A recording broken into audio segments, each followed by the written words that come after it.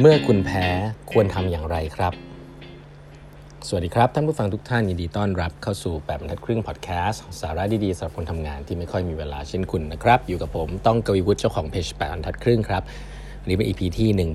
1511แล้วนะครับที่เรามาพูดคุยกันนะครับ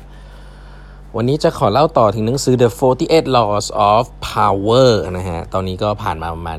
ครึ่งทางแล้วนะครับทีนี้ก็จะมาเล่าต่อนะถึงหนังสือเล่มนี้นะที่ผมเล่าให้ฟังไปคล้ายๆตอนก่อนหน้านี้แล้วว่ามันจะดาร์กนิดนึงนะฮะมันจะดาร์กนิดนึงนะมันจะอาจจะไม่แนว empathy leadership มากมายเนาะแต่ก็น่าสนใจเอาไปปรับใช้ได้ก็เป็นอีกมุมมองนึงละกันนะครับนี่ถัดมาเขาบอกว่าอย่างนี้ฮะอีกอันนึงที่น่าสนใจเขาบอกว่า use the surrender tactic transform weakness into power เขาบอกว่าเมื่อคุณรู้ตัวว่าคุณอ่อนแอกว่าอีกฝั่งนึงเนี่ยอย่าไปสู้นะครับเขาบอกอย่างนี้อย่าสู้นะอย่าสู้จนตัวตายนะฮะอย่าสู้จนตัวตายนะครับเพราะว่าคุณจะดูกลายเป็นคนไม่มี power เลยนะครับให้คุณยอมแพ้ซะยอมแพ้ก่อนที่เราจะโดนบี้โดยคู่ต่อสู้ของเรานะครับ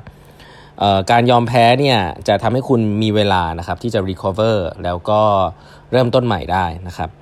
อย่าไปให้ความพึงพอใจในการสู้แล้วชนะกับคู่ต่อสู้คุณนะคือถ้าคุณยอมแพ้ก่อนเนี่ยมันก็เป็นเอฟเฟกต์แบบนึงแต่ถ้าคุณแบบสู้แล้วคุณแพ้เนี่ย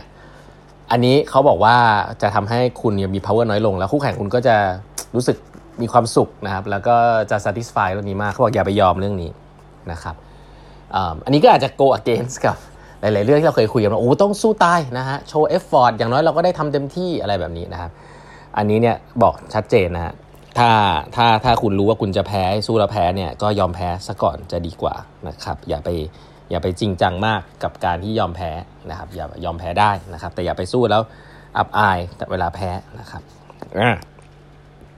อันถัดไปเขาบอกว่าkeep your hands clean อันนี้โหดอยู่เขาบอกว่า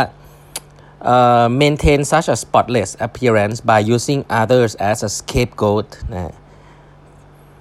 ก็คือว่าอันนี้ที่ผมเล่าเหมือนตลกเลยบอกว่าคนที่มี power เนี่ยต้องดูนิ่งๆนะฮะนิ่งๆแล้วก็ถ้าจะทำอะไรไม่ดีเนี่ยให้ไปใช้มือคนอื่นทำนะให้ไปใช้มือคนอื่นทำผมฟังแล้วผมก็สยองนิดนึงนะครับแต่ว่าผมก็นึกภาพเหมือนคล้ายๆอย่างนี้ฮะว่าถ้าคุณเป็น CEO คุณเป็นผู้บริหารเนี่ยจริงๆแล้วเนี่ยการที่หลายๆครั้งเนี่ยคุณจะเอาใครออกเอางี้แล้วกันเนาะบางทีแล้วเนี่ยไปให้คนอื่นช่วยทำให้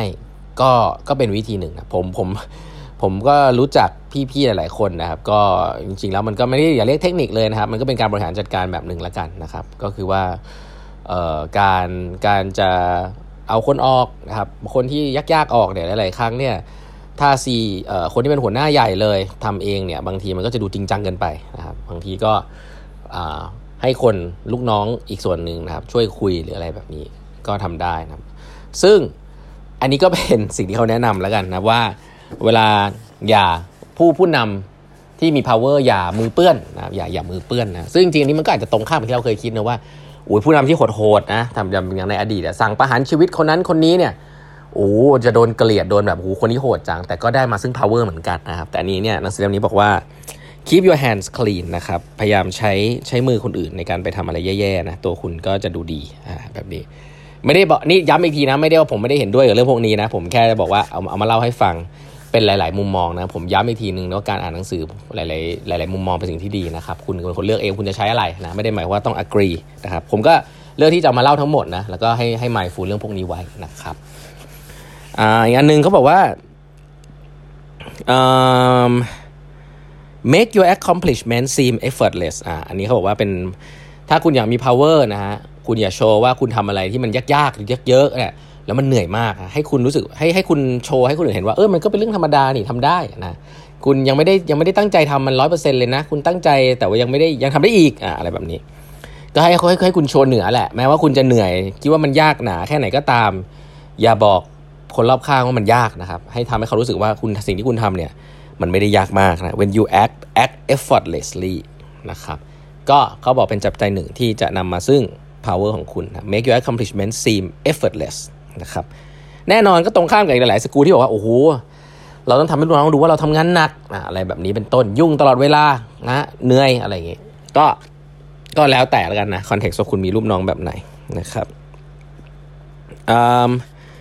อีกอันนึงน่าสนใจอันนี้ผมว่าอันนี้ผมว่าจริงแท้ 100% นะครับ Master the art of timing ครับคือหลายๆเรื่องที่จะต้องตัดสินใจเนี่ย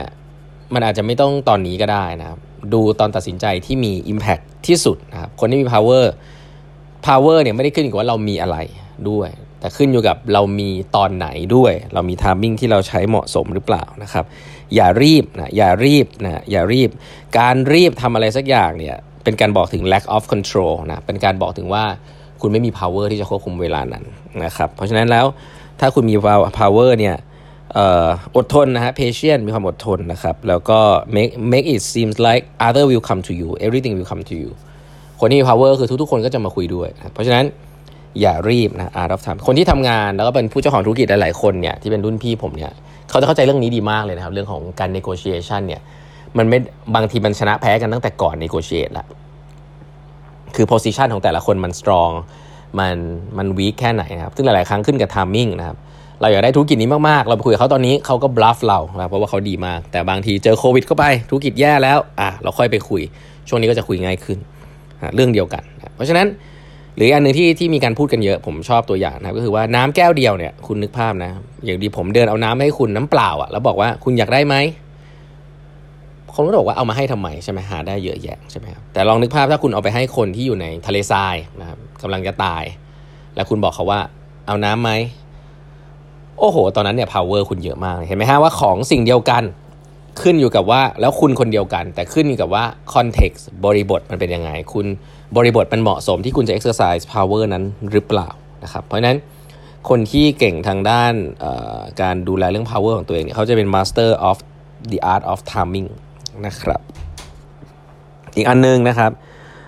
ที่สำคัญนะฮะเขาบอกว่า stir up waters to catch fish ครับก็อันนี้ฟังแล้วมันดูแปลกๆแต่เอาง่ายๆคืออย่างนี้ฮะคือ